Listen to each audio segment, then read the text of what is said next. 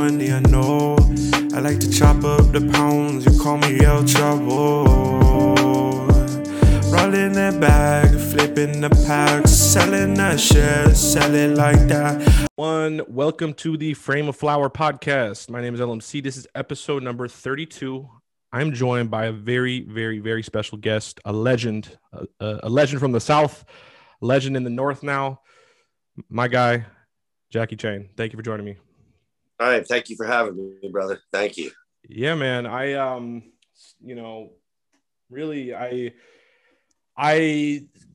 We'll get into CJ here in a sec because he's the one who got us connected. But when I've been researching you, I got back into all your music, and I was like, oh shit, this is a real legend from the South. So how long in Alabama? So you're from Alabama, right? Yeah, from Alabama. How long were you there for, and then when did you move? If you don't mind me, timing wise. I was born in Alabama. I moved when I was like 2. I moved to Korea, with my mom. I was with my mother and whatnot. But eventually, I moved back to Huntsville, Alabama, which is where I was born. I moved back in the 8th grade, and so I kind of, it kind of raised me in those high school years. You know what I'm saying? Yeah. Looks like. Oh, there we go. Hello. There. Are you Roll Tide or are you I'm War Eagle, man. War Eagle, baby. Okay, yeah, hell yeah. I had to ask that because I was curious. I was like, if you're from Bama, you're either one or the other, right? Yeah, it's serious down there. I know. I heard. We don't have no pro teams, man. So it's like that college shit. Yeah, man, we're serious about that. Yeah, it's some of the best games I've ever watched. That kickoff return, crazy, one of the craziest plays of all time. Like honestly, I'd say top 3 craziest of all time, college wise. Yeah, it's always going to be a good game. The Iron Bowl. Very rarely is it not action packed. And like I got friends that, we're best friends, but if they're Bama fans and I'm, during that game, we don't fuck with each other, man. Like, talking, that's wild. Like, yeah, it's like we get really mad about that shit. So it's serious, man. But yeah, Alabama's definitely passionate about the football, man. No doubt. Man.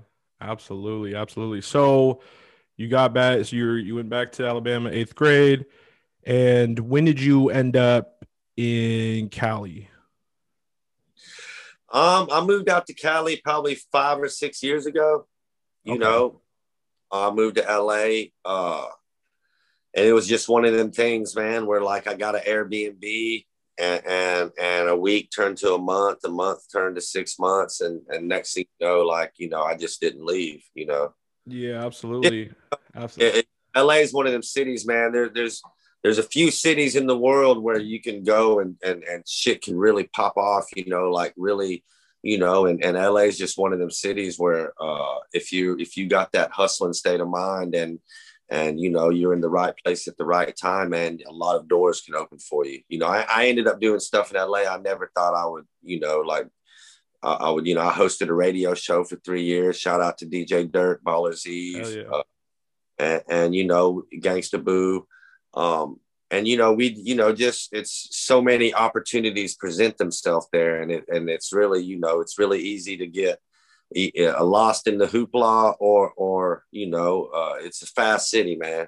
Yeah, I just got back from LA. They're shooting the show. Now, yeah, it's a little different from Seattle, but LA's dope though. Yeah, you could. Sorry, keep going. I'm pretty sure my first dab ever was done in Seattle. Hey, what? Hell yeah. Did you go to Seattle a lot? Have you been up to Seattle a lot or spent a lot of time around up here or no? I used to come through for shows, man, and I was on tour with Mac Miller. Oh my God, that's legendary. Freddie, Smoke Dizza, and Big Crit. And we all rolled out, and Seattle was the first. A dude pulled up to. I was doing like a meet and greet at like this sneaker shop up there, and the dude pulled up with a portable fucking dab rig in the back of his car, dude, and like, you know, had the torch and shit, and that shit was, oh man, yeah, bro. Yeah, that 100%. No, there's a lot of dabbers up here, man. I'll tell you that. I mean, there's dabbers everywhere now, but that was great, man. Yeah, no, 100%. No, yeah. That's a crazy lineup though. You said so you said Mac Miller, RIP by the way. You said Freddie Gibbs. Yeah, right? It was me. Gangster Gibbs. That's fire. And then me, Miller, Freddie Gibbs, Big Crit, and Smoke DZA. Damn, that's crazy. And I was here in front. I was the opener. I opened up for everyone. You know what I'm saying? But it was great to be on that tour. You know, it was an awesome tour, man. That's an all-star lineup for real though. 100%. Yeah, it was. Wow. It was a lot of fun, man. Like, you know, those two totally different aspects. Like, you know, I'd hang out with Mac Miller, and we'd be eating pizza and drinking beer and joking and doing, you know, kid shit almost. And then you turn around and I'm kicking it with Gibbs, and they're on some gangster shit. Like, motherfuckers, like, we're fucking pulling up strapped, you know. So it was like, it was crazy, man. But, you know, I formed a lot of good bonds and a lot of relationships just off that one tour. So, you know, it was great, man. That's it was my fire. It wasn't my first tour, but it was like my first major tour. Like, it was the first time I did a lot of West Coast markets. What year was that? Do you mind me like? It's like, I think it was 08, I think, man. Right when Mac was coming out, like getting big, right? Yeah, it might have been 09, 08, 09. Yeah. So after I signed. Yeah, and Gibbs, and I've been listening to Gibbs since like literally since my brother, you know, I've been listening to him since like What It Be Like, that, you know, I don't know, that song, like, yeah, dude, and I remember hearing, like, this is back when I was in middle school, and we hear he gets dropped by Shady Records, and it's like, man, he, you know, but now he's really glowed up though, like the last couple years. Oh, he's really got the shine he deserves in the last like, you know, I think he got nominated for a Grammy or something. Yeah, he did. He did, I think, for what was it? Was it Alfredo? Alfredo, yeah. So yeah. It was fire, dude. Yeah. That's crazy. That's such a crazy mixture to be. You're right. Yeah, with Mac Miller and Freddie Gibbs. It was like, you know, because I hung out with Gibbs and them more because there was, you know, I love Mac Miller and we got along great. And they was a little bit younger, you know, and we was kind of on our, you know, I had my homeboy Big Scoob with me and a lot of different people with me that was more of the gangster element. So we gravitated towards that shit, man. And it definitely was like, not like literally like we would go over here and they'd be telling stories. I mean, just the craziest stories. And we go over here and it's just partying, kind of just chilling. You know, it's like frat boys. And, you know, so it was cool though, man. That's wild, bro.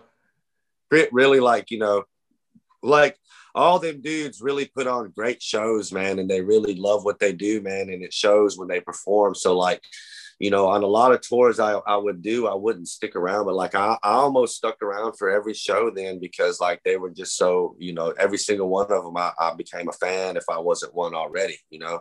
For real, dude. You know, top 5 favorite songs of all time, like smoking songs of all time for me, really. This is just nostalgia from when I was a kid. Is Personal OG by Freddie Gibbs. I don't know if you ever heard that. I'm sure I have, man. I'm sure you have. Yeah, no, it's all that, dude. It's crazy, dude. And that song actually, what blows my mind when I hear some numbers he be throwing out in his raps, he's like, I'm gonna get it from the Bay for 27 hundo. I'm gonna ship it to the Midwest for 54. I'm like, I should be charging more. I should have been charging more back in the day. Like, you know, like that's you know, and those are real numbers he was spitting, you know, at that time. Like, so it's like, you know, like you can relate to it, you know. Oh yeah. Yeah. No, I realized then I was like, all right, we got a little bit more tax here now, man. Motherfuckers. I remember Boy Gibbs told me, like, he said that a dude hit him up on tour, whatever. I got a pound for this and that. And Freddie was like, shit, bring 2 of them. Dude brought him up. Freddie upped the pistol on him. And dude was like, I can't believe you're robbing me. I'm a fan. And he's like, shit, if you were a fan, you would have known I robbed motherfuckers from my lyrics. You know what I'm saying? No. tour, man, you know, and this is years ago, so I ain't trying to snitch. I don't, you know, No, yeah. and that's like, you know, I don't know if that story happened then or happened before, but it was a story I heard, and I was like, this dude is crazy. Some man. folk legends. Yeah, no, that's wild, bro. That's Dude, I got really close with his homies, man. And like, I remember like one time, you know, we were on tour and it's like they got pulled over, you know, cause and some of them dudes went to jail for being strapped up, you know, during the tour. And it was like, you know, them dudes was really about that life, man, you know? Yeah, no, it was, yeah, gangster Gibbs for sure. And it's kind of like, you know, now he's glowed up a little more, you know, he gets a little bit more mainstream, you know, but like, I remember I was like, I've been fucking with Freddie Gibbs Dude, since the beginning. Yeah. I bet I got Gangster Gibbs on like a techno beat, man, on my Catch Dubs mixtape. I bet you I'm the only one that ever put him on a beat like that. Wait. Have you heard that remix with him and Flume? I haven't. Shit goes so hard, bro. I'll send it to you. It's so hard. It's like one of the crazy. Yeah, it's so hard. You just remind me of that. Okay, so been up to Seattle. So you got to LA about what? You got to LA 6-7 years ago, you said? Yeah. Okay. Yeah. And so you were out there though, kind of chilling for a little bit before? Longer than that. I think I take that back. My bad. I got to LA like you big coming out there, right? About 9 years ago, because I lived for 5 years before I moved out here. And my son is 3 now, fixing to be 4. So it's been almost 9 years I've been in Cali. I'll take that back, Mom. No, you're good. No, yeah, no. Well, I got people. I mean, I haven't talked to them in ages, but I have people in Bama and Georgia. They'd be flying into Seattle. This is back when the very end of the good old day, the medical days, right? I remember hearing you talk about this in the No Jumper interview. You were explaining it to Adam and stuff. But man, those were the wild west days where like I was 17 going, you know, like I was going to Garfield High School in Seattle, leaving class, going pick up 5-10 pack, go sell it to a store. Like it was a free market, you know what I mean? Yeah, man. And fools were just rolling in, they'd be flying in, they got their medical cards, so it's all good, right? Be packing up, moving it out. And that was a crazy time. It's not even crazy time. It was a hectic time, but it was beautiful. You know, nowadays what you see with like the legal market, it's all got all these red tape and it's got all this, you know, all these I respect it. Like it's like they, you know, I mean, they test for weed stronger than they do for the food we eat. You know what I'm saying? Like they go to the millionth percentile of like they test for this shit. But I get it, man. Like if you're paying that, I mean, for the price you're paying in the white market, hell yeah, that shit better be clean. Like, you know what I'm saying? Yeah. But it's crazy pricey in Cali though, bro. It's crazy there. Oh yeah. And pretty much, man, like in Cali, like if you buy weed from a dispensary, it's either because it's like some exclusive strain that you like Burner just dropped some shit and you want to make sure it's the real shit, or it's, you know, or it's like some elusive strain that you want to get. But like nobody I know that's from Cali really shops at the clinics, man, like except for like cartridges, because you can't really buy cartridges off the street nowadays, man. Yeah, they're so too sketchy, right? On that. Yeah. Well, you know what's crazy, right? And I always tell people this because I heard the statistic a year ago or 2 years ago now. 2019, Marijuana Business Daily, they did a whole study, and they said that they knew in 2019 there was $3.1 billion worth of legal cannabis sold in that year, right? And they estimated what the legal market was, and they said it was $9 to $12 billion, 4 times more than the legal market. And I'm sure that doesn't surprise you at all, but blows my mind coming from, you know, out of, you know, being from Seattle and stuff. Like that shit's cool. Y'all's illegal market is a beast. It's a different animal. Like it's like, dude, like even like when you talk about these fires, man, you're talking about tens, maybe hundreds of millions of pounds lost, man. Like when you talk about these little towns in NorCal, like these, you know, all through the triangle and even above the triangle, man, just really NorCal, like everybody grows, man. And it's like you know, there's no way that, I mean, if they grew that just for the city, everybody would have to smoke 100 pounds a day, more than that. You know, so it's like, it's so tremendous that the amount of weed that comes out of California. Like, I would think it was more than that, man. You know, because like the legal market, they're doing their thing. The white market, but I mean, man, dude, like, I mean, just the packs going out, like, and shipping in the mail and ever just that shit. I mean, it's phenomenal. It's mind blowing. There's not even, yeah. You know? It blows my mind. I mean, just the sheer number and like, just, I mean, think about this. California is the 5th biggest economy in the world. It goes US, China, Japan, Germany, California. Is like, what the fuck?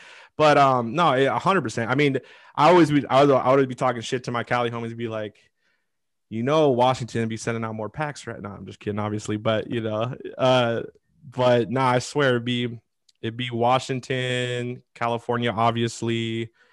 Yeah, we're in Colorado. I don't want to give Colorado too much credit. No, I'm just kidding. But I swear those are the main. I'm just kidding. But yeah, I think we all really were sending most of the packs, supplying most of the country / the world with. I mean, Cali was for sure. I mean, the world really.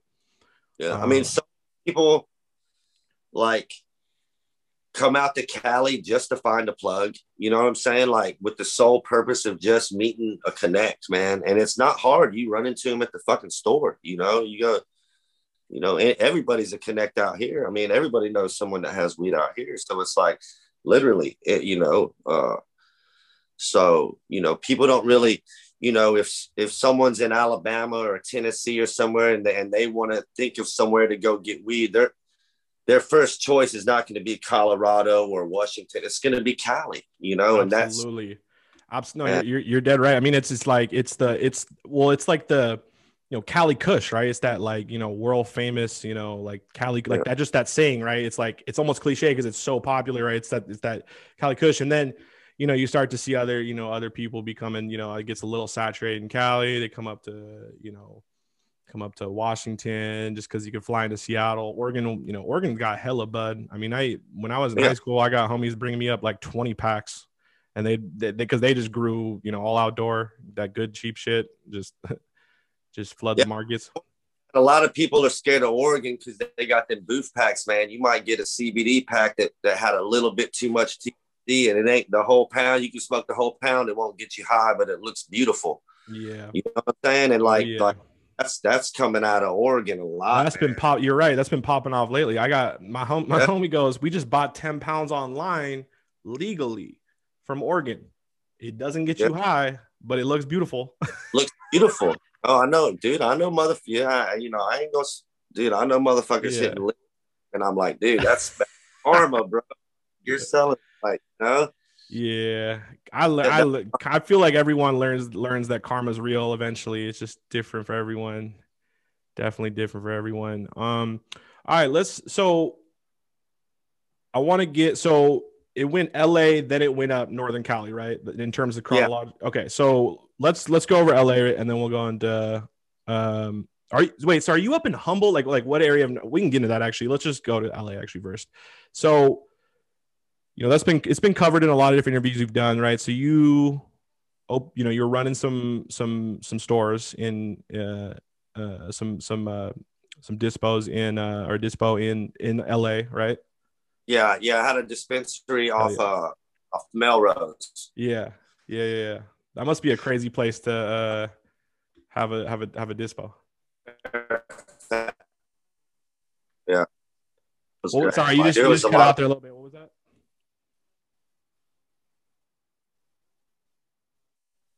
I said, yeah, it was man. Like, you know, there's a lot of big dispensaries down the street, man. It was beautiful foot traffic. Like, you know, it was awesome, dude. I bet. And you know what? So I was doing how much better. Sorry, keep going. No, damn, I think we got a little delay, but I'm gonna learn to work. Yeah. But no, I was saying, like, you're familiar with Fairfax, right? Yeah, kind of. I don't know LA crazy, like, but I know of Fairfax, but yeah. like Fairfax is where like Diamond and Crooks and Castles and like all the like the skater and all The like the trendy OG shit brands, is. bro. That's wild. Yeah. Yeah. So like I was on Melrose, but then like right next to Fairfax. So it was like, I mean, it was perfect, man. It was a prime location for sure. Yeah.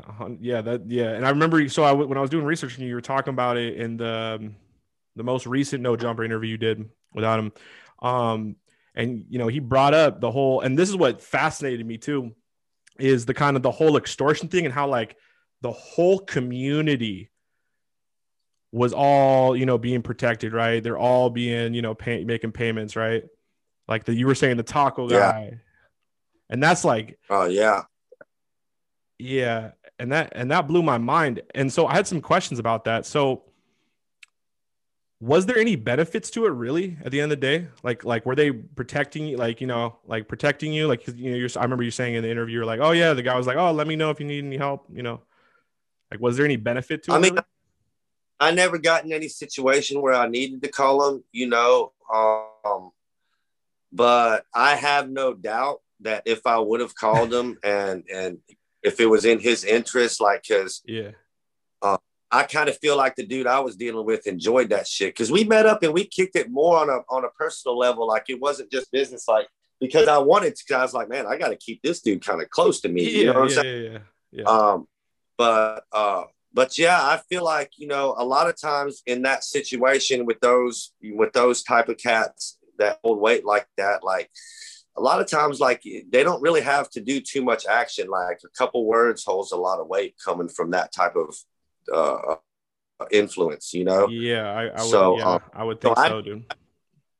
Yeah, I never got in a situation where I had to call on the troops, but one of the, like, you know, I got a homie that because, you know, when I got shut down, it was a situation kind of where they were like, well, hell, you still got 6 months on your lease, so we're gonna still need the money for them 6 months type shit. You know, like, damn.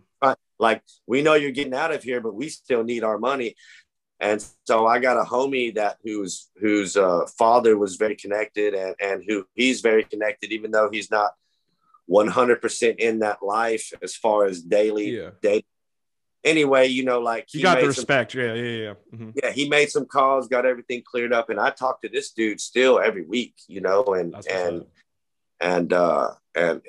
you know, like what I've learned from those type of cats is the people that are in the game already know they're about that action. So a couple words, you know, words go a long way coming from them, like, because everybody knows after words what the next step is. So it never really had to get to nothing like that. Yeah, they don't have to say too many words. No, 100%. And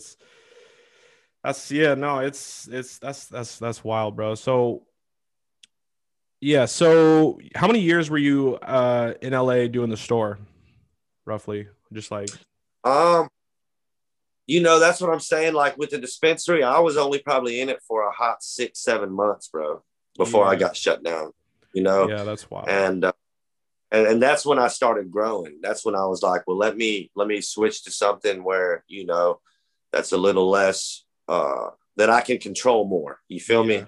Well, yeah, 100%. So then you made your way up north, right? It wasn't just, you know, when you talk about extortion and shit, dude, it's the owners of the businesses too. Cause man, I had $28,000 in deposits. Okay. Just in different deposits, first month, last month, fucking, because I got a dispensary. They know it's a dispensary, so they need this. Okay. So as soon as I got that letter, all them deposits went away. And they wanted more deposits for me to keep the lease. You see what I'm saying? So that's too, you know, it's like 100%. And that's what fascinated me. Sorry, keep going. My bad.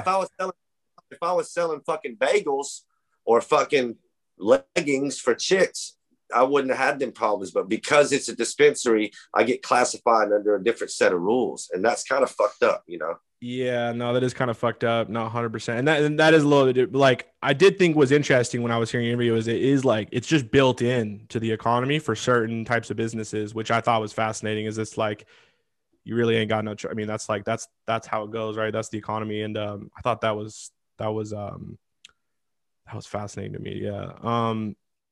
Okay, so then you make your way up to Northern Cali, right? Yes. Okay, sweet. So is it Humboldt? Like what area? I know there's like the main three areas. I don't know Cali that well, to be honest, but Yeah, I'm about an hour or two north of Sacramento. I'm right around Redding. You know what I'm saying? I know where that is. Yeah, yeah. I don't like to give where I'm at. Sorry, my bad, I don't my like to bad, give bro. the Yeah, my location where I'm bad. at. No, Yeah. no, cool, but I'm not in the triangle, but I'm right. You're past around the there. tip. Yeah, You know what I'm saying? Yeah. Yeah, I'm around the area. Absolutely. Okay, sweet. So you get up there. The reason I moved up here to this area is because like I knew Humboldt, and I fuck with a lot of people in Humboldt, but Humboldt was kind of like, it was kind of like, okay, do I want to move to the hottest motherfucking weed town in the world to start my, you know what I'm saying? And like property a lot more up there and different shit like that. So I kind of, I knew people where I was at. One of my good homeboys, Stang, he already had some shit going on here. And I ended up just through like me and my manager ended up purchasing some land up here just through different investments that we do. And so instead of selling the property, we were like, well, hey, let's try to grow on it. And we moved up here, and and it's one of them situations. I ended up having a kid. You know what I'm saying? It's one of them situations where, rap, I love rap, man. I love rapping. I always loved rapping, man. I always will love rapping, and I'll probably never stop. But it comes to a point to where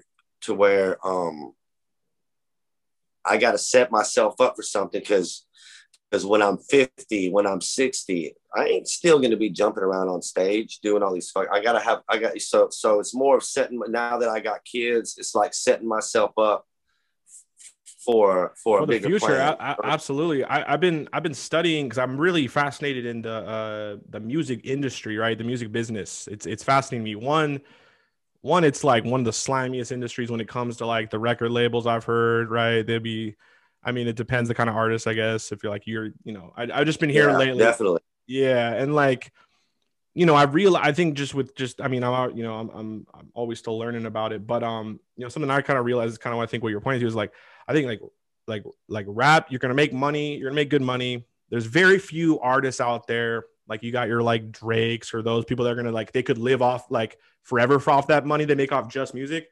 But really 99% of rappers or, musicians, like it's their platform to then put them on to something else that will then, help support, the rest of their life, which I think that's smart. It's super dope. You get the exposure, you get some money, it obviously depends, but transform that into a whole nother, because you got rappers that got longevity. I sort of equate it to sports. Okay. Like you take an NBA, the average NBA career is like what, 4 years, you know what I'm saying? So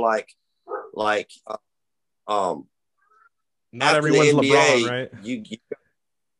You got like, you can do certain shit. And it got to a point, like I could still be touring right now. I could still, I still get offers for shows. I still get offers for features. I still, but it's like, okay, my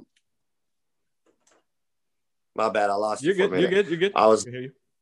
I was like, at the end of the day, man, like I'm a hustler, bro. At the end of the day, I'm a hustler, and I've never stopped hustling. The rap shit was cool, man. The rap shit was fun. And when I was getting 10 grand a show and when I was traveling and doing all this shit, it was dope, man. But when it gets to a point to where I got to be away from my family, my kids, my girl, I got to be away from them.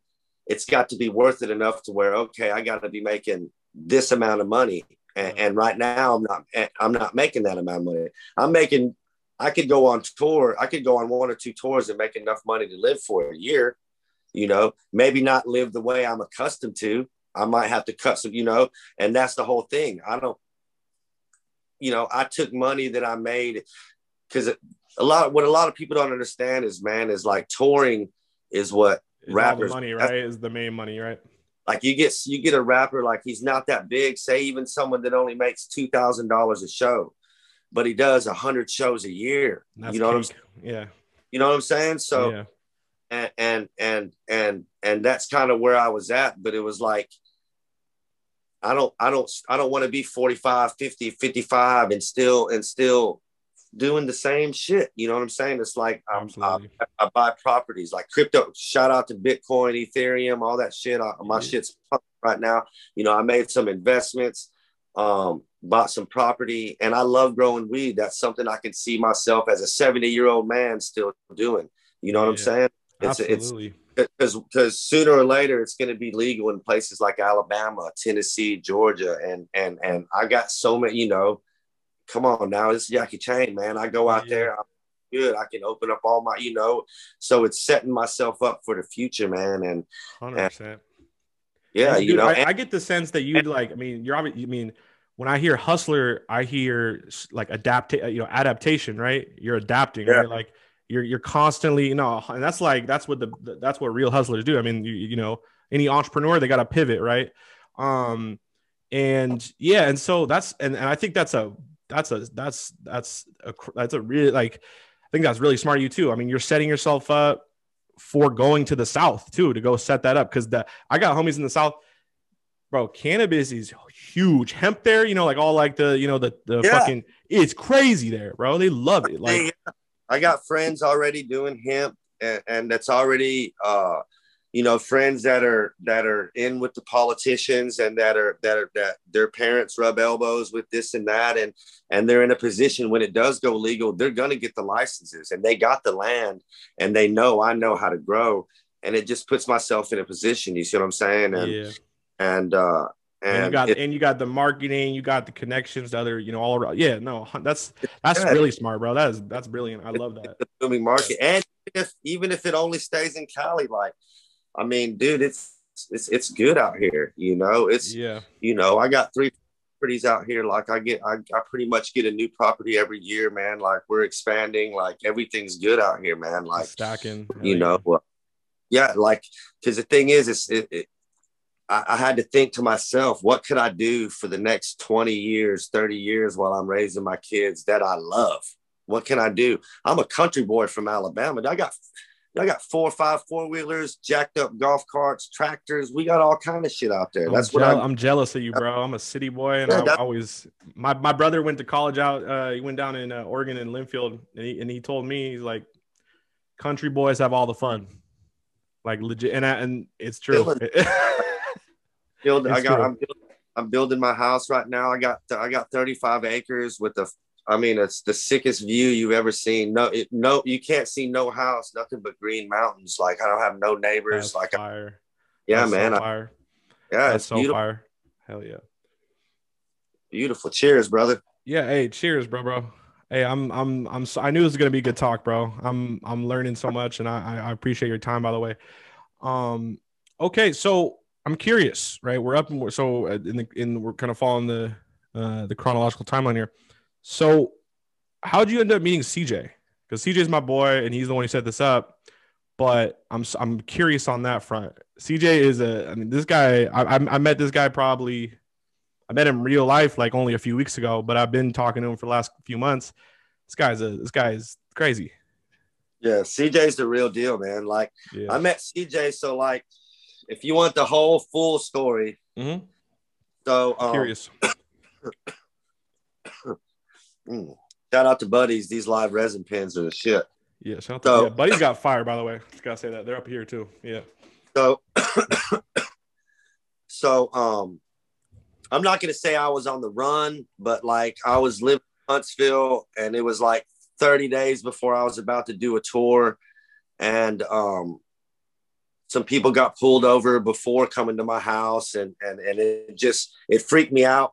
So my homeboy, White Boy Roy, who if you've seen my show Croptober on Social Club TV, he on that show. But anyway, he was living in Medford, we're gonna get into that show. I want to ask you about the show in a sec too. Yeah. So he was living in Medford, Oregon at the time. Okay.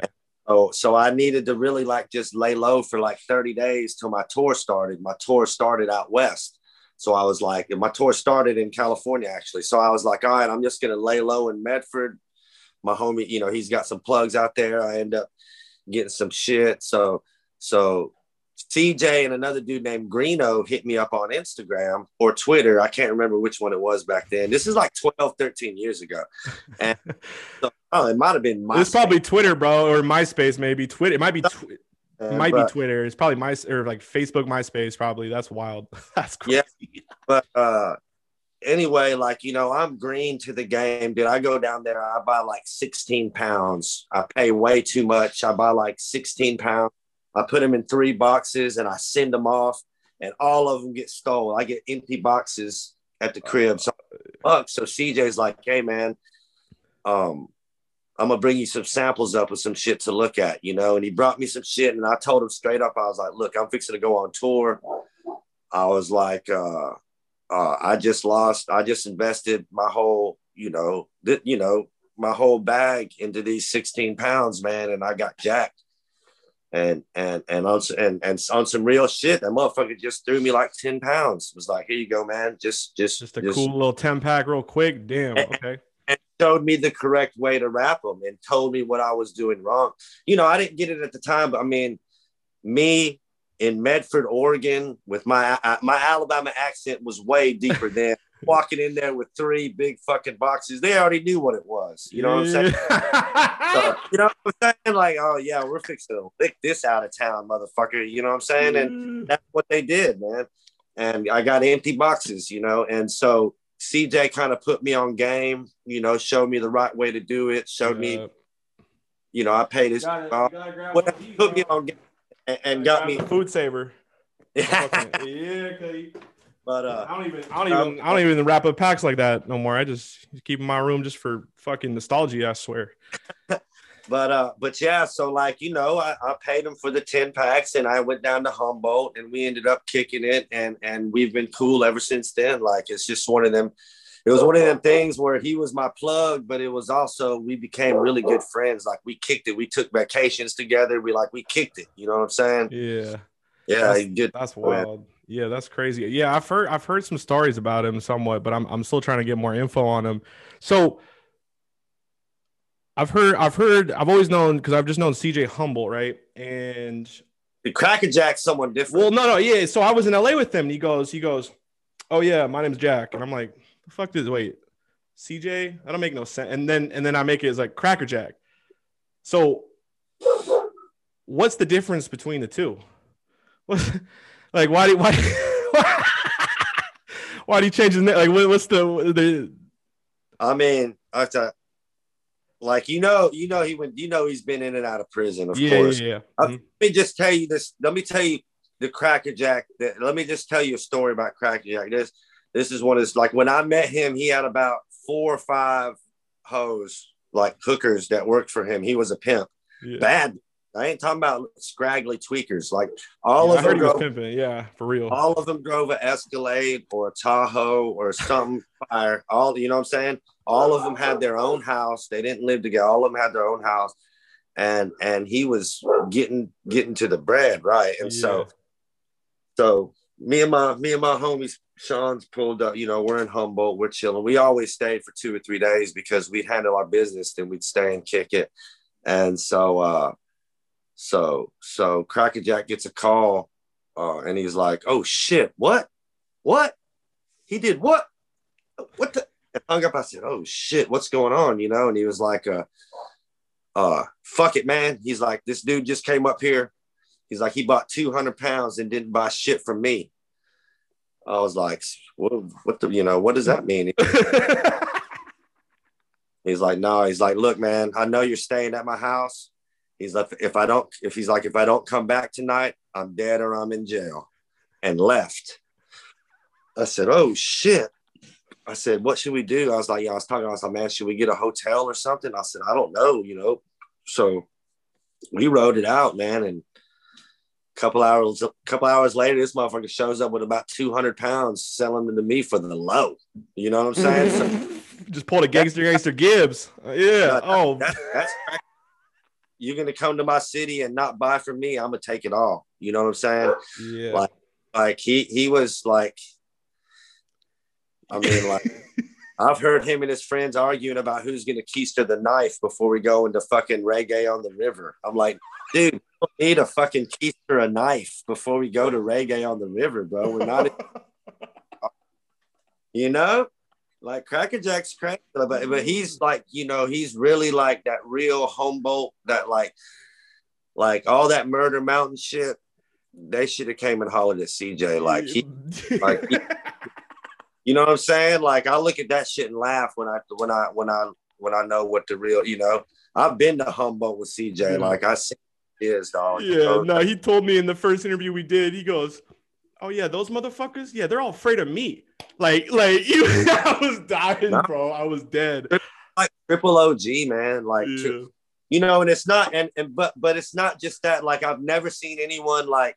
And I know he didn't just do it because he was with me or in front of me, because I've seen him do it when he didn't even know I was looking at shit. But like anytime he saw a homeless dude or someone playing a guitar or huge, here's $100. Here's $100. When he tipped, he'd get a coffee, $20, one coffee, like, you know what I'm saying? And not on no balling shit, on he some. Was just the giver, right? Just like, yeah. Well, you're from the community, man. Here you go, like. You know, he tell him, don't buy no dope with this, you know, go get you some food. You know what I'm saying? Very, but if you cross him, it's OV. You know what I'm saying? Like, it's OV, bro. Dude, he told me a story about, this is in the first interview.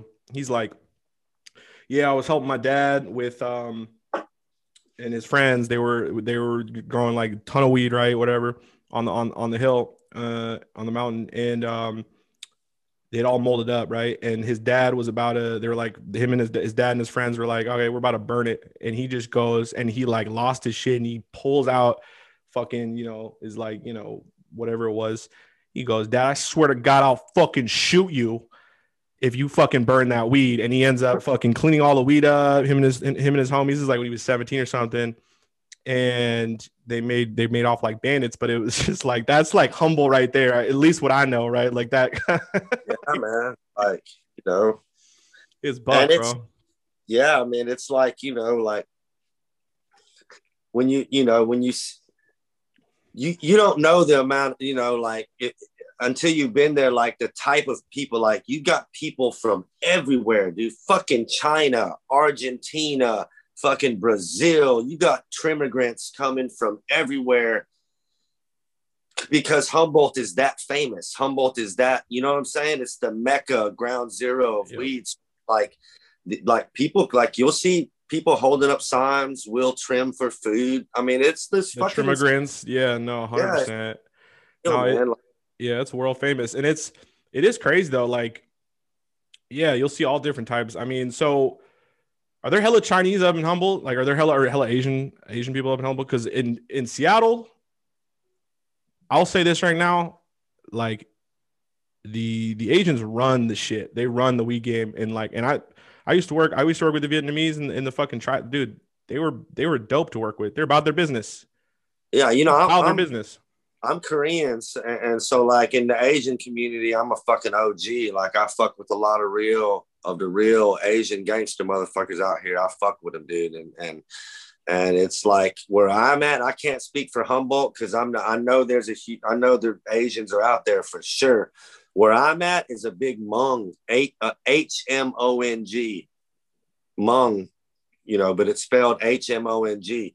Okay. There's a huge Hmong population out here. You know what I'm saying? And then wait, what is that? Sorry, Hmong. Yeah. I'm confused. Okay, HMONG. They're Hmongs. So what it is? Were they? Yeah. What is it? What are they? Okay, they don't have a country. They're like, you know, and all my Hmong brothers, please forgive me if I spit the wrong history, but this is what I've done shows out in St. Paul, Minnesota for 500 people, nothing but Hmongs. One white guy, one black guy, 498 Hmongs. You know what I'm saying? Yeah. But basically, you know, in a nutshell, I don't want to slaughter their history too bad, but what it is, they're nomadic people. They're you know, they don't have a country. They travel. They're nomads, and they were brought here to work on the railroads and for different shit. You know what I'm saying? But where I'm at is a huge Hmong population, man. So are they Asian, from Asian descent, or like No, they're Asian. They Yeah, you know yeah. if I had I mean, if I was to compare them to another Asian, like they're more like Filipino or Laos, like more darker Asians, you know what I'm saying?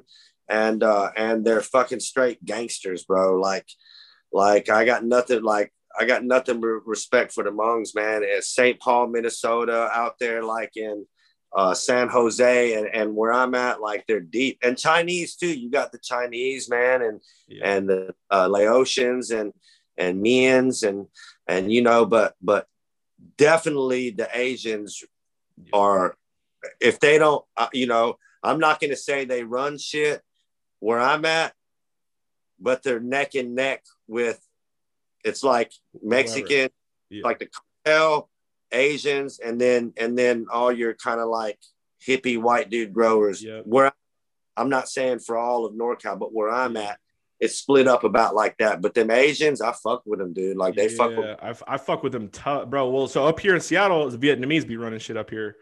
The Vietnamese, I love, like, I've been to Vietnam too. I was fortunate to go, bro. Vietnamese people, and I mean this in the best possible way, bro. These people are hustlers, business men and women. Like, they are about their business, and I love it. And but no, they're about it though. I love it. But they're gangster with it too. Like, but they run it like a corporation though. That's what I respect about it.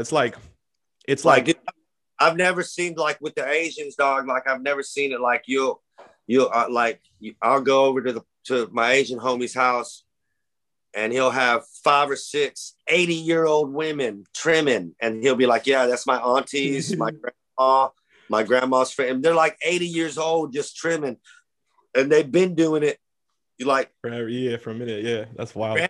The parents grew. Now the kids are growing. Like, it's 3rd, 4th generation growers up here. You know what I'm saying? And Asian getting to the money, dog. It's great. The money, bro. They're getting to the money, like, for real though. And it's like I said, they run like a corporate. Like, there's no problems. You just better bring the money back or the pack back. That's really what it, like, the pack's back. Like, literally, that's like always, and it's like, because, and I don't, it depends, all that, but like, it depends, right? But no, it's crazy though, because so like in Northern Cali, but in Seattle, like they got like thousands of these small little grows all over the city, like thousands and thousands, and like, and it's great. It's dope. It's impressive. It's impressive, I would say. Yeah. A lot of the Asians I fuck with, man, and the Mexicans too. Shout out to my essays, man. But their mindset is, okay, I got 4 spots. I'm going to blow these motherfuckers up 1,000 pots. I'm going to blow them up. If 2 of them get busted, fuck it. If one makes it, I'm straight. If 2 makes it, I'm rich. So we're up. Yeah, so diversifying. That's brilliant. It's brilliant, bro. You gotta respect it, bro. It's regardless of it being, I mean, when it comes to the trap or whatever, dude, like people are, it continues, like, the boys, the fucking the cops, they be making a move, and then the other side be one up, it's just like continuous advancement, more and more, and it's just like it is dope. Okay, I want to get into, so I watched a couple episodes of your show. I fucking loved it. Thank you, man. I loved it, and I genuinely want to say this too, like, I like reality TV show. It's a really popular thing in the US, but like some of this reality shit's kind of just like, what the fuck is this?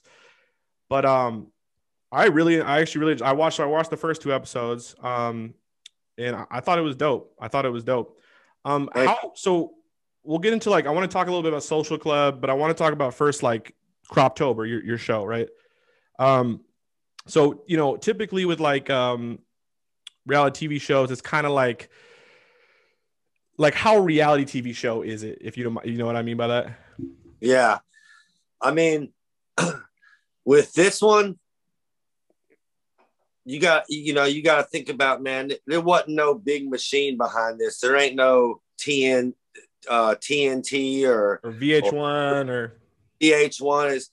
Man, it's just some homies I know that have a film company, and it's us. You know what I'm saying? So there really wasn't nothing scripted, or there wasn't no like. Yeah, that was my question. Is there a lot of scripted stuff? Because that's what like a lot of reality, like the it's just like all scripted. Apparently, that's what I've heard. But Yeah, no, like those robbery, like that robbery. If you haven't seen the show, the first episode, there's a Xbox recording of a robbery. Like that's real. Like you know what I'm saying? That really happened. Like that's an actual recording of my homie getting robbed and pistol whipped. You know what I'm saying? That's real reality TV, right? Like that. Yeah, those fire. You know, everybody's heard about the California fires, but man, until you've been in a fucking fire, like I'm from the South, man. I'm from Bama. We worried about tornadoes and shit like that. I ain't worried about no goddamn fire out here. That shit's crazy, man. You know, 250,000 acres in one day, 24 hours. Yes, that's 250,000 football fields in one day. Like, is the fire that happened this last year. Yeah, it was bad. We felt it up here. Trust me. I got all my homies on the East. Trust me. Yeah, no, there's the smoke or the ash or even a little bit of the fire. I mean, and you know, yeah, like, man, I'm no, yeah, it must be devastating for all these growers that I lost. I not only lost my grow, I lost my crib, I lost my brand new RV, I lost all kind of shit. You know what I'm saying? Oh my God, I'm so sorry, man. No, but dude, I still got a roof over my head. I've seen people out here, dude, that lost everything and ain't got shit. Like I'm fortunate, like, you know, but I did lose a lot of shit, you know, but luckily I have the means to bounce back. But some of these people out here are fucked up, man. You know, you got people living in Walmart parking lots, man, and it's crazy, man. But that's part of it, you know. And that's like I said, in the South, we got more tornadoes, hurricanes, fires. Like, man, that's fires. It just burns everything. Like tornadoes, you know, it'll tear it up, right? But it doesn't, you know, necessarily, you know, just turn it to ash, right? Like. That's just scary, man. Yeah, man. No, it's crazy and so, you know, in the summers, for the last, like, 3-4 summers in Seattle, man, you couldn't see across the lake. It's so smoky, man. We were all wearing, you know, we had like mold. I mean, I'm sure it was terrible for you guys too. Like we were wearing masks for at least a few weeks because it was, but like I couldn't even imagine down in Cali, Oregon. Crazy shots from San Francisco on the internet, like just that shit was wild, man. It was I was at a baseball game. You couldn't see across the stadium. On God, you couldn't, like, it was that bug. It was that wild. Like it was like literally like 500, 700 feet. Fucking like London fog, bro. Almost like yeah, bro. Yeah, no, it's crazy. Is there any sort of like government assistance with growers to help these people, like, at all, or do you know? I mean, I don't know too much about no government assistance, but no, where I'm at, man, a lot of growers, like I've had a lot of people reach out to me. That's, you know, people saying they will help build a greenhouse for me. People saying that they would give me free clones. I have got free clones from people. I never took it I always shoot them something, but they offered it, you know, but I really respect how the weed community comes together in a time of crisis. And like, you know, it's not just me. Like I know, like I heard of these, you know, I mean, it's like 5-6 different people hit me up, DM, hey man, if you need clones, I got you. Like, you know, gave all my friends hundreds of clones to, you know, and it all comes around. That's beautiful, man. Yeah. So it's I haven't seen too much government assistance, but the community, it's been beautiful how the cannabis community has come together and really, like, you know, like, like helping to build shit. Like, you know, people are offering discounts on different shit. Like, it's nice, man. Yeah, you can rely on the community, but usually you can't rely on the fucking government, to be honest. Like, like, you know, but you know, it's weird, man. A lot of the shit, like, you know, a lot of times, like when you get that FEMA cleanup, like if your property's been burnt and you get FEMA cleanup, when you sign them papers, you're giving them the right to come on your property for 2 years, 3 years. Oh, what? Yeah, really? You know. Yeah, I wouldn't want that. Okay. Yeah, I wouldn't want that. Okay. Yeah. No. Yeah. So you got to read the fine print, man. And like a lot of times they can find, like, you know, like they cut down trees that are undesirable but they leave the desirable wood. But a lot of times this desirable wood is not wood that you want. So if you don't clean that up, they come back and find you, which I'm not dogging FEMA. Don't get me wrong. They cleaned up my property. They did really good. Shout out. But I'm just saying, know that if you do sign that paperwork, they can come back on your shit. That's crazy. They can do that for two. Damn, that's wild. Damn. Okay, so I want to get into Social Club TV. So how did Croptober come about? Like, Social Club TV, for people that don't know, it's a really dope. You can download the app. It's free. You can watch a bunch of different shows, a lot of dope cannabis content, including your show Croptober. And Burner is an investor in Social Club TV, right? I think. I believe he is, man. Yeah. I think I don't want to. I don't know. Yeah, maybe not. Right. But I have heard that Burner's an investor, and like his show is definitely on there.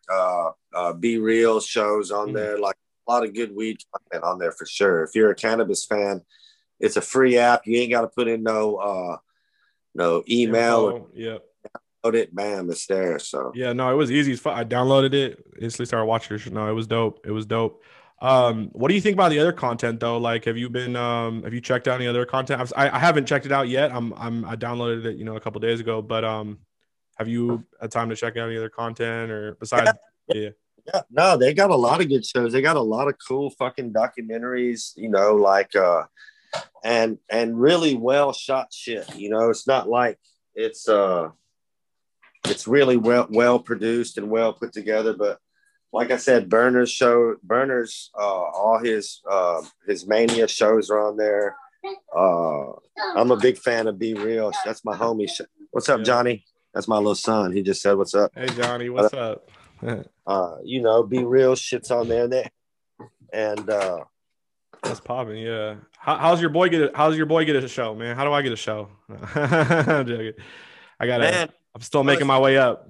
Yeah, that shit, like it's just like the rap game, dude. It's snakes everywhere, man. But for real. But right now we're working on trying to get it on Netflix, man, as a docuseries. So it is what it is. It was very fun. Shout out to Born Ready Films. They did a great job, man. They did a great job. I'm a part-time. I mean, I did a lot of videography. I still do. And that was beautiful videography. I loved it. Yeah, great job, man. Yeah, they did a great job. Okay, I want to get into, because I definitely, I'm a huge fan of Southern rap, especially kind of like, I guess the OGs for me really, but so you have a song with Bun B, Big Crit, how was that like? So how did you meet Bun B, by the way? Because Bun B, by the way, I love Pimp C, RIP. Yeah. How'd you ever? What was that? I mean, be like, like I've had a few songs with Bun B, man. Like, but I've met Bun B a few times. I mean, several. I mean, I can't even remember the first time I met Bun B. But I've hung out with Bun B multiple times, man. I've never met anyone as real, like for that video shoot that you're talking about, that him and his wife had tickets to like an Astros game or something, and I mean they were like an hour late, and he was like, no, I got, and like stayed and made sure. He was like, my bad, and that's like, and I've dealt with a couple rappers, doesn't really happen. Like no, yeah. Like his wife was saying, hey, we got to get to the game, and he was like, hold on, I want to make sure, and he really, but I will get, when we recorded the song in the studio, I brought 2 ounces and thought that would be enough. It wasn't. Like that dude fucking smokes, man. Like I'll put Bun B up against Snoop Dogg, Wiz Khalifa, any of them. I'll put myself against them too, but Bun B, I'll vouch for him. He'll smoke. I'll smoke it all. I thought for a minute you were talking about the activist. I was like, you better bring a pint. No, I'm joking. No, my bad. When it comes to smoking, Bun B, he don't bullshit, dude. Yeah, smokes, man. Like, yeah, real shit. Yeah, did you ever get a chance to meet Pimp C, or was that after? Man, I didn't, because like, he was in prison, and then when he got out,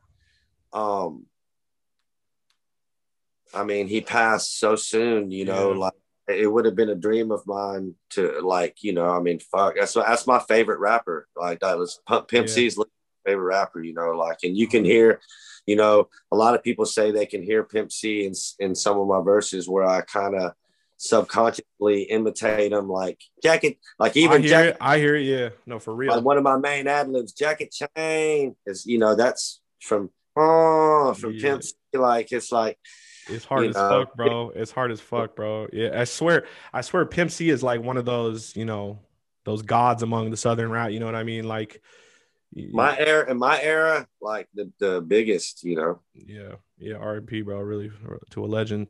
How did that song with Kid Cudi come about? Man, so Rollin' was like a B-side to my single, man, and I was passing out, you know, this is back in the day when you had to actually pass out CDs before dropping out the trunk. Yeah. So like I was in all the strip clubs passing out my CD, and everybody, all the strippers enjoyed the B song, which was Rollin'. And you know, back then, I don't know how it is now. I mean, back then it's like the DJs that worked the strip clubs were usually the same ones that worked at the radio stations, you know. And so the song started getting hella radio play. Rollin' started getting hella radio play, like 2,500 spins a week, 3,000 spins a week. What year was this, by the way? Sorry, I'm curious. It's like 08. Oh, wait, okay, damn. Yeah, that's crazy. And so I moved to Atlanta, and I ended up signing a deal with Universal. And my A&R, shout out to Nigel Mack. My A&R was Kid Cudi's A&R too. He was a lot of people, but he was Kid Cudi's A&R too. And I guess somehow Kid Cudi heard it and jumped on it, you know. That's fire. And since we were on the same label, you know, we put it out as the official remix. Crazy story too, man. I went to New York to shoot the video because Big Sean jumped on the song too. And then Big Sean put out like a little video where he was like in the studio, like listening to the sample, acting like he came up with the beat and shit, and like did a video to it. So like I had that shit shut down, taken off. Really? What? He's trying to bite that shit? Like take it? Well, no, he just got, it was, you know, this is the mixtape era. Oh, yeah. I put the instrumental out for anybody to jump on it, you know, so he jumped on it, but he just put out a video right when I was in New York about to shoot a video with Kid Cudi. So I was like, whoa, hold up, you know, we got to wait, man. Like, I don't want that to take, you know, and Kid Cudi ended up, he was filming a TV show with Showtime. I forget what it was, man. But anyway, he was clean and sober, and he said he couldn't do a song about drugs. And, you know, and so I didn't flew to New York, which I respect that. Ain't no will towards Cudi. You know, at that time in his life, if he felt like that was going to maybe make him fall off the wagon or something, then no, do it. But that's what led to me saying, all right, well, let's shoot the single for Parked Outside with Bun B. Oh man, that's beautiful, bro. Yeah, that's fate right there. Wait, so go back. What do you think? What was your, like, did you like the mixtape era? Because I kind of came through, I was in the 8th grade going through high school in the mixtape era, the first, like, to my junior year. Shout out to Dat Piff, shout out to, dude, I love the mixtape era, but like as an artist, what did you think about it? Oh, I loved it, man. Like a lot, like one of my biggest songs, Haze, is a song that was someone else's song, had a song called Days, and I just kind of did a mixtape joint, and it fucking blew up. You know, a lot of people didn't even hear the original.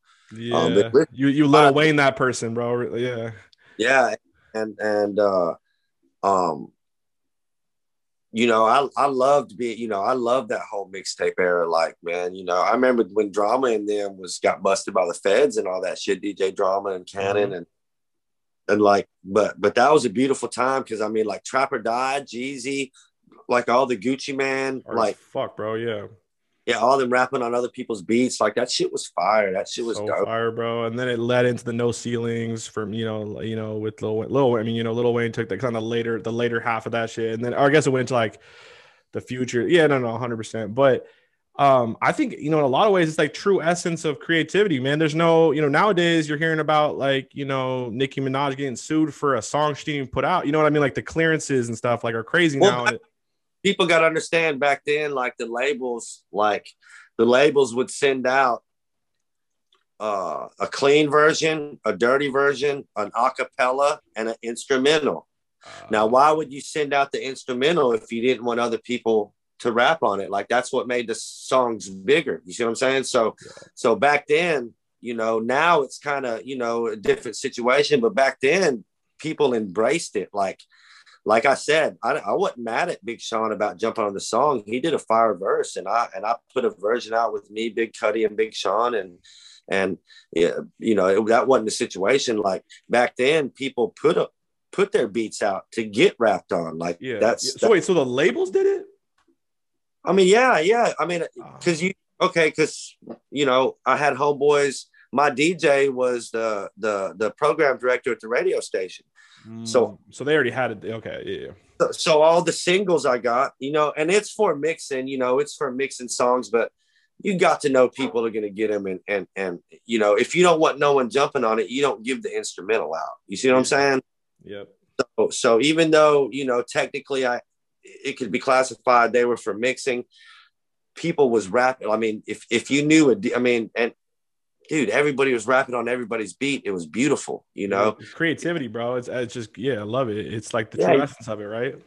It was dope. Like people, like artists, you didn't have to know a producer. If you were an up and coming artist, you just jack someone's beat, man. And, it was cool. Yeah. It was a cool, man. It was a fun time. What would you call that era? So like, what was it from 07? Like, what was the mixtape era roughly? If you could have to say like what years? Because it was like what, like 8 or 9, 10 years? Like, what was it? Oh, it's probably from like 06 to probably like 012, something like that. I mean, it went strong people are still doing it, Oh, yeah. It's just not. Yeah, it's not as popular, dude. I remember. I love that shit, dude. Artists were putting out whole mixtapes with very few original beats. For real. I mean, they just started. I mean, they had people just making the whole album just based off a hit song. Like that was Wayne what Wayne was doing. I remember Soulja Boy had a song, "Kiss Me Through the Phone." Yeah. I had a song, "Just Front Me a Zone," just front me a zone, and I'll pay you later on. That's fire. That was fun. Like people used to remix shit and make it different. Like that was gas. No, 100%, bro. And like I love that you go on DatPiff, download it all. You be at school the next day, bump like, bro. I dude, like Gucci. Like the high school I went to, we got like force-fed Gucci. And like, so my question is like, who are like, in your opinion, top 5 rappers in that era, the mixtape era from the South popping off, in your opinion? Top 5 from the South, like mixtape era? Fuck, man. Like Gucci's got to be in it, right? No, you got to have Gucci and Jeezy. Yeah. And I mean, dude, like, top 5 mixtape. I mean, at that, no specific. Yeah, I mean, no that order. Time, Houston was really blowing up, so you had like your Paul Walls and your shout out Chamillionaire, by the way, too. Chamillionaire, like you had all the guys like their mixtapes. DJ, like Alabama really embraced the whole screw movement, man. Yeah. So I mean, Shorty Low was killing it back then. Like, that's hard, man. It's top 5. It's also like 2 or 3 different eras, because at the very end of that, you get the Future era kind of comes into it, because Future's at the very end, and like some other, you know what I mean? Like the newer kind of trap rappers kind of be coming in the area, like Young Scooter. Oh my God, bro. Jug Season, bro. That shit went off, bro. Killed it. Future took over the game too. Yeah, he killed. Yeah, bro. Free bands, dude. Yeah, for real, man. Dude, it's crazy. The nostalgia, like looking back on it though, it was really that era too, where people like, how like you got your friends that always be like, those song hunters that be on the web trying to find, like that era though. Everyone was like that. Like, oh, I got this new mix. Like, dude, yeah, I got so much nostalgia. You used to be able to buy mixtapes in every gas station back then. Like Atlanta, Alabama. You go to the gas station in the A, or You have DJ Drama mixtapes, all kind of mixtapes through there. You can get DJ Smalls mixtapes. Like you just had, it was like that was mixtapes that was it. That was that shit, bro. That was like I said, like we were saying, the true essence of like create. Everyone just there's no red tape, there's no lawsuits, there's no fucking and then eventually the fucking big labels get involved, and whenever they get involved, after a while they destroy it, right? Whatever it is, right? Yeah. I'll tell you my top 2 mixtapes though. Yeah. DJ Burn one, Chicken Talk with Gucci Mane. Yep. And Young Jeezy, the Trap or Die with DJ Drama, man. It's hard as fuck, bro. That's wait. It's does that have the Gucci, that mixtape? Does that have Kitchen on it? Said no, like Gucci do the dishes, ain't nobody fuck with my kitchen. Yeah, Gucci, yeah, that's that was the classic DJ Burn one. That was the Chicken Talk. That had the street hot right there, man. Yeah, bro, that was that was the beginning of that whole really the South, the rise of the South. Yeah, the Jeezy was tight too. Yeah, bro, it's crazy for me, dude. Jeezy, like because I'm 24, bro, and I know Jeezy's a legend. I kind of was, the BMF days. I know all about him, and that's kind of after my time. It's kind of like because Jeezy's been Jeezy's been popping way before Gucci, but like by the time I was like really listening, in middle school and shit, it was kind of Gucci's time. Got to popping at the same time. Jeezy got bigger mainstream, but Gucci, I mean, dude, he always had, man. Gucci's people may laugh at this, bro. Gucci's a top five rapper for me personally. Like, I know that, like, you ever seen that video of Lil Wayne? I was like, fuck you, Lil Wayne. But like, no, I wasn't even like that. But he's like, oh, like somebody, like a reporter was like, oh yeah, Gucci Mane was just named top 5 rapper. And you just see Lil Wayne just laugh. He goes, my guy Gucci was like, but like, bro, but I guess, I mean, I'm from Seattle, which is crazy, but like, dude, I swear to God, we were force fed that shit when we got into middle school, high school, like back in 95, like Trap Back. Oh my God, fucking, that's all we were bumping, dude. And then, that shit went so hard. Like that shit went so hard, bro. All of the trap gods got me, bro. Yeah. Beautiful time for Atlanta. They were running shit, man. T.I. was jumping, man. D4L, like you had all kind of. I mean, Atlanta was killing it, man. And I lived in Atlanta at that time, so I was right there. I kicked it with BMF plenty of times. Big Meech and them, like I was right there, and like Atlanta was popping then, dude. Yeah, was it really all like? I mean, I think it was, but like, was it really all the hype? Because I mean. Because I would always hear like, yeah, Jeezy was a millionaire before rap, I mean, yeah, I mean, or was it a little hyped up? I mean, I'm gonna tell you, the BMF wasn't hyped up. Yeah, Jeezy rolled with BMF, you know what I'm saying? But the BMF, when they came through, it was like, like they really like, when BMF, when Meech and them got locked up, man. The economy in Atlanta went down, man. Strippers was going broke. Like they fed the streets so much, like not just them tipping in the club, but them feeding the streets so other people could tip in the club. You know what I'm saying? Like they literally was feed and like that was a crazy time. Like, dude, I remember one time, dude, we were Magic City. You can look at the 25th anniversary DVD of Magic City. I'm all up on there with fucking with own hose, goddamn bottle, like, you know what I'm saying? But yeah, I remember we was walking in, man, and there was a red Phantom, man. And I was so fucked up, man. And it was the red, the metal things with the red rope. Yeah. And I leaned on it, and that motherfucker fell over and hit the Phantom. And I just heard someone say, "That's Meech's Phantom." Yeah. Go fuck. You know what I'm saying? I was like, "Oh, yeah, bro, Phantom." And so security came out. They looked at it. There wasn't no scratch. They put it up, and like, the security knew me, man. I was a regular in there, and they was like, "Yeah, he's good," But I mean, but that's Meech's Phantom, though. Yeah. up in there like that. You know, that's when they was getting the silver tray with 10,000 ones and getting 5 of them shits. And like, that was a beautiful time in Atlanta, man. Like, 100%. What do you think? What do you think about this? Like, and you know, maybe my history doesn't serve me well. Maybe it's, I mean, maybe it's a little bit before this, but like, in a sense though, like, right, like BMF is kind of that infrastructure for trap music movement, right? I know they all, you know, a lot of them, but like, I mean, really, like the trap, like, I mean, I guess to my knowledge, I mean, like I said, I don't have the best history on it, but like, you know, BMF set that infrastructure.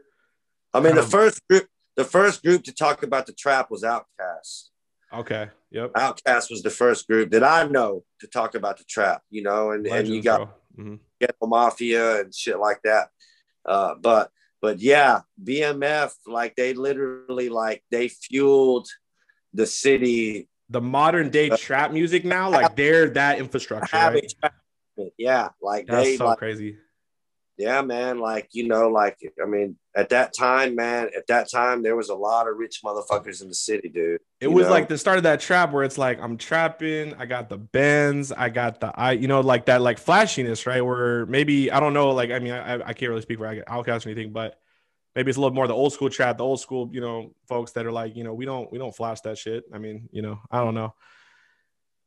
I mean, I have no idea. I don't know the history around it. So I think that BMF, like, I think, you know, and 50 Cent's got the documentary coming out, you know what I'm saying? But I think BMF fueled a lot of the, like, the stunt. I mean, dude, this the like, my bad. No, you're good. I can hear you though, but yeah, keep going. It's like they fueled a lot of the, like, for, you know, they picked up on the Nicky Barnes and like all them cats that was for real stunt. Like, I mean, these dudes, like, you know, I remember they like had a party with like tigers and fucking zebras and giraffes and shit in the club, dog. You know what I'm saying? Like, you know what I'm saying? They were took balling to another level. And then with the jewelry and with the whole, just, I mean, like rapping about bricks, like 75 for the brick, like I got bricks, all white bricks. Yeah. You know, motherfuckers talking about, I get 17.5. Like they changed the game, man. I can't wait to see the show. Like, I'm a big fan for life. 50 Cent's other show, so I know this BMF's gonna be dope. I can't wait, because you know, it's a situation where I was around a lot of that shit, man, and I seen, you know, it's gonna be. I'm looking forward to it, man. What do you and I love 50 Cent. I'm a huge fan of, you know, Get Rich or Die Trying is definitely in my top 5 albums of all time, and you know, I love 50 Cent. I love all his music. I'm a diehard 50 Cent fan. But what do you think about, like, you know, someone from New York, right? Like, you know, I'm sure he's gonna have, you know, all the experts, you know, from that area, from that time. But is he really the right person to be the one producing it? I don't know. Maybe that's just a symbolic thing, maybe, right? Well, no. Well, you know, he's got Southwest T got out, who is Big Meech's brother. Southwest T, you know, he you know, because they're all from Detroit, man. So Southwest T, I believe he got pardoned by Trump. You know what I'm saying?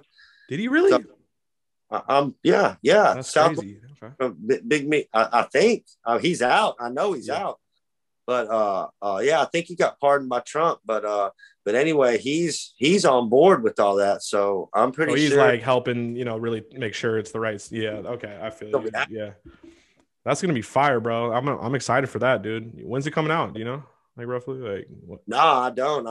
I've just I heard about it. I heard about it a couple, like at least a few months ago. Yeah, it's been in the that's dope.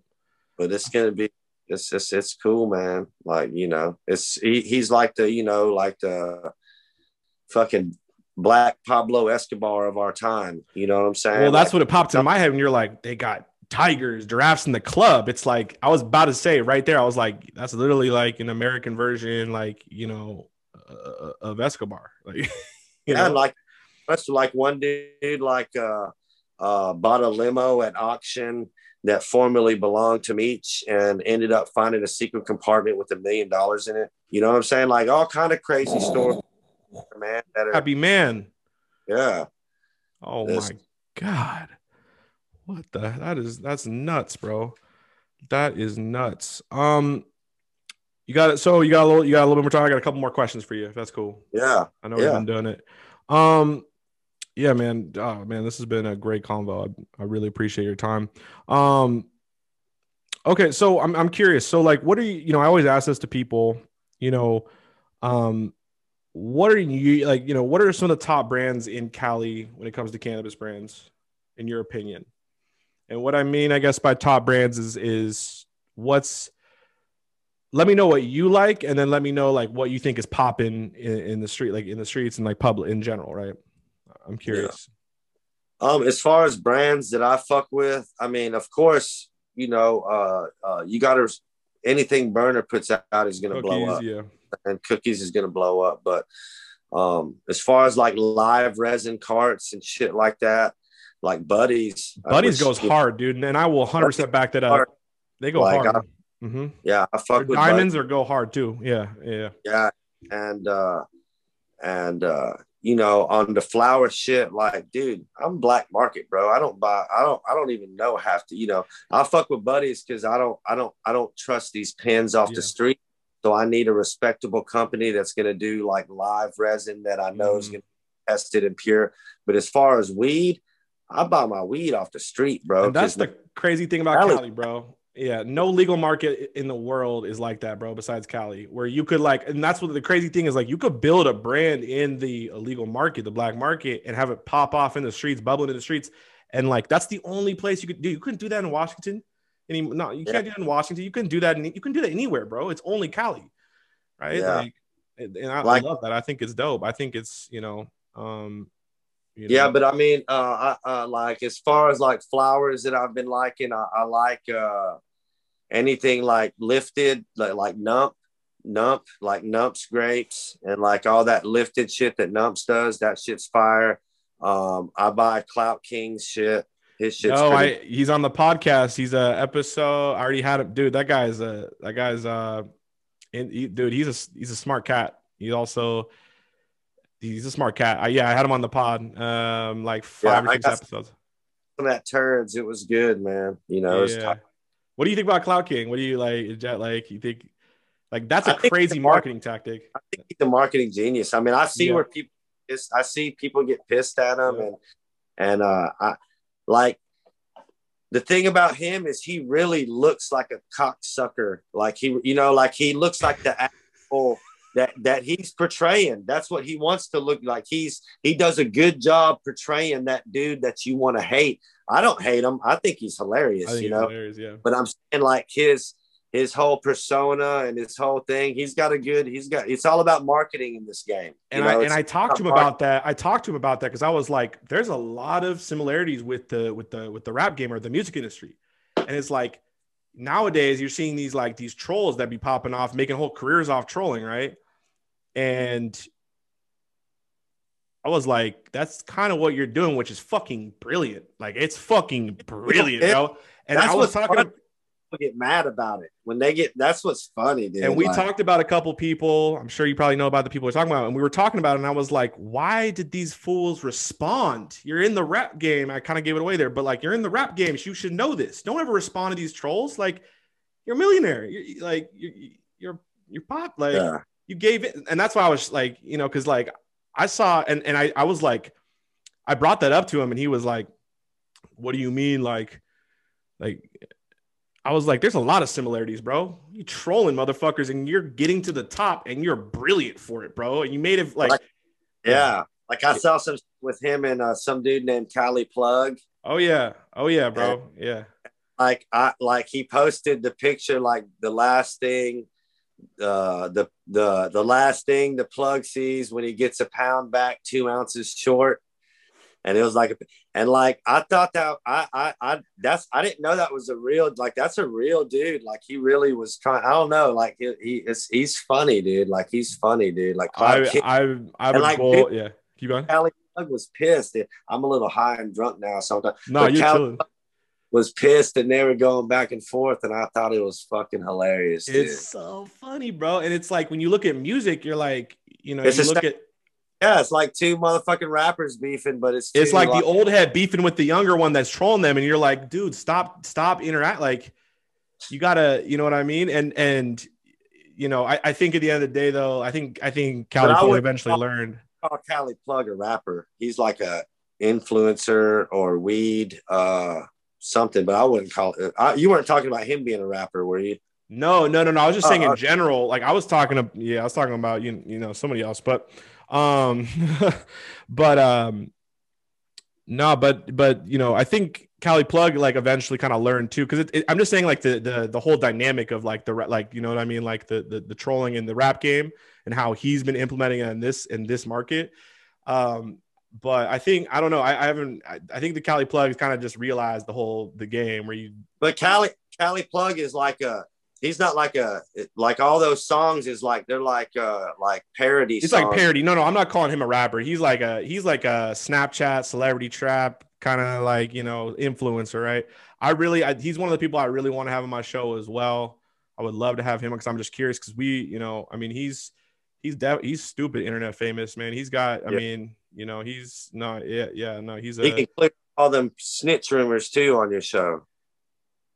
I've done a couple of videos on him, bro, and I got at least like 10 plus comments being like, dude's a snitch, or like, you know, I don't know, bro. I don't know. I have no idea, bro. And I just hear the streets, and that has come up. I don't know if it's true or not, but your platform would be a perfect place for him to air that out. You know, I would love that. If anybody out there, if you plug me up, bro, I would love to talk to him because one, I just, you know, someone that, you know, my homies, like my homie's been following this dude for a minute, like just all this shit. But I would love to have him on my platform. Because he's just one of those characters that fascinate me, you know, yourself, you know, Cloud King, you know, CJ, all these different people I want to have on. Well, it's the best cannabis content out right now. That mother makes me laugh. CJ's got the best shit out right now. All these, touch him. I've been rocking with him, tough, bro. Yeah, like that motherfucker makes me laugh, dog. You know what I'm saying, bro? He came, so there's a show I'm a writer for. It's called the Dab Roast. We need to have you on. Oh, I need to get that, man, because I don't take dabs that much. So that's 10 dabs, 10 questions, right? Yeah, that's fucked me up. No, but you can choose the size of the dab. But like CJ came on, and I'm not even gonna lie, bro. I almost pissed my pants laughing. Like it's funny, dude. Oh my god, bro. He's funny, but he will fuck you up too. Like he's a gangster, dude. Like, bro, and that's the funny thing, bro. That's the point I want to. That's what I want people to understand. Like I don't want people to think, okay, this dude dresses up like a meth, like a tweaker chick, and he's funny. But like, nah, CJ got them hands, dude. CJ, and he'll up that iron on you. Like CJ's crazy, boy. Like that's all. I mean, 100%. Bro, he came into the show, and he literally gets on the show and he just roasts our entire crew. And I thought it was so, bro. It was the funniest shit I've ever heard, bro. I will send you this shit when it comes out. It is so it is one of the. I'm so excited for it to come out. It's so funny. We randomly had all these people coming. It's kind of even really explain it. You talk to CJ about it.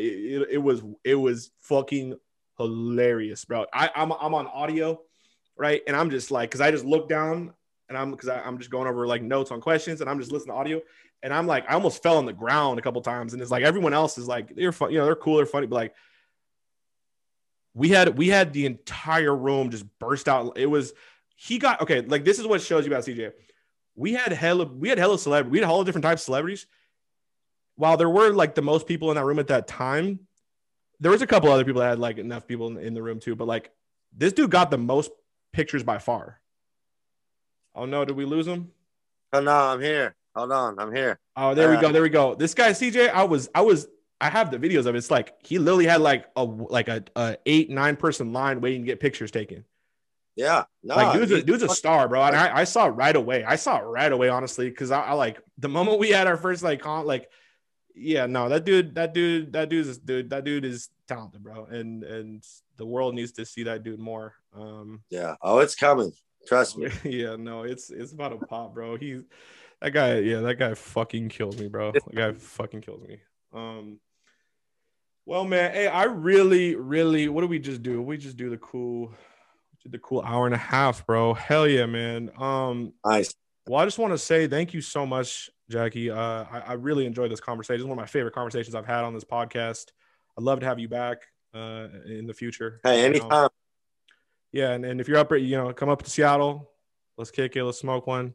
But I love, really appreciate this conversation. Just all the wisdom, all the stories, and appreciate your time, bro. Yeah. Make sure you check out Croptober on social club, man. And where can the people find you, by the way? I always fuck this up at the end. Jackie _Chain, CHAIN on Instagram, Jackie Chain 74 on Twitter, but I'm not on there much. But yeah. I'll plug it down in the description too. Yeah, man. Thank you for having me, brother. Next time I really appreciate you, man. Yeah, hey, this is the Frame of Flower podcast. This is episode number 32 with my man, Jackie Chain. Thank you so much. Peace. I know the money, I know. I like to chop up the pounds. You call me El Chavo. Rolling that bag, flipping the packs, selling that shit, sell it like that.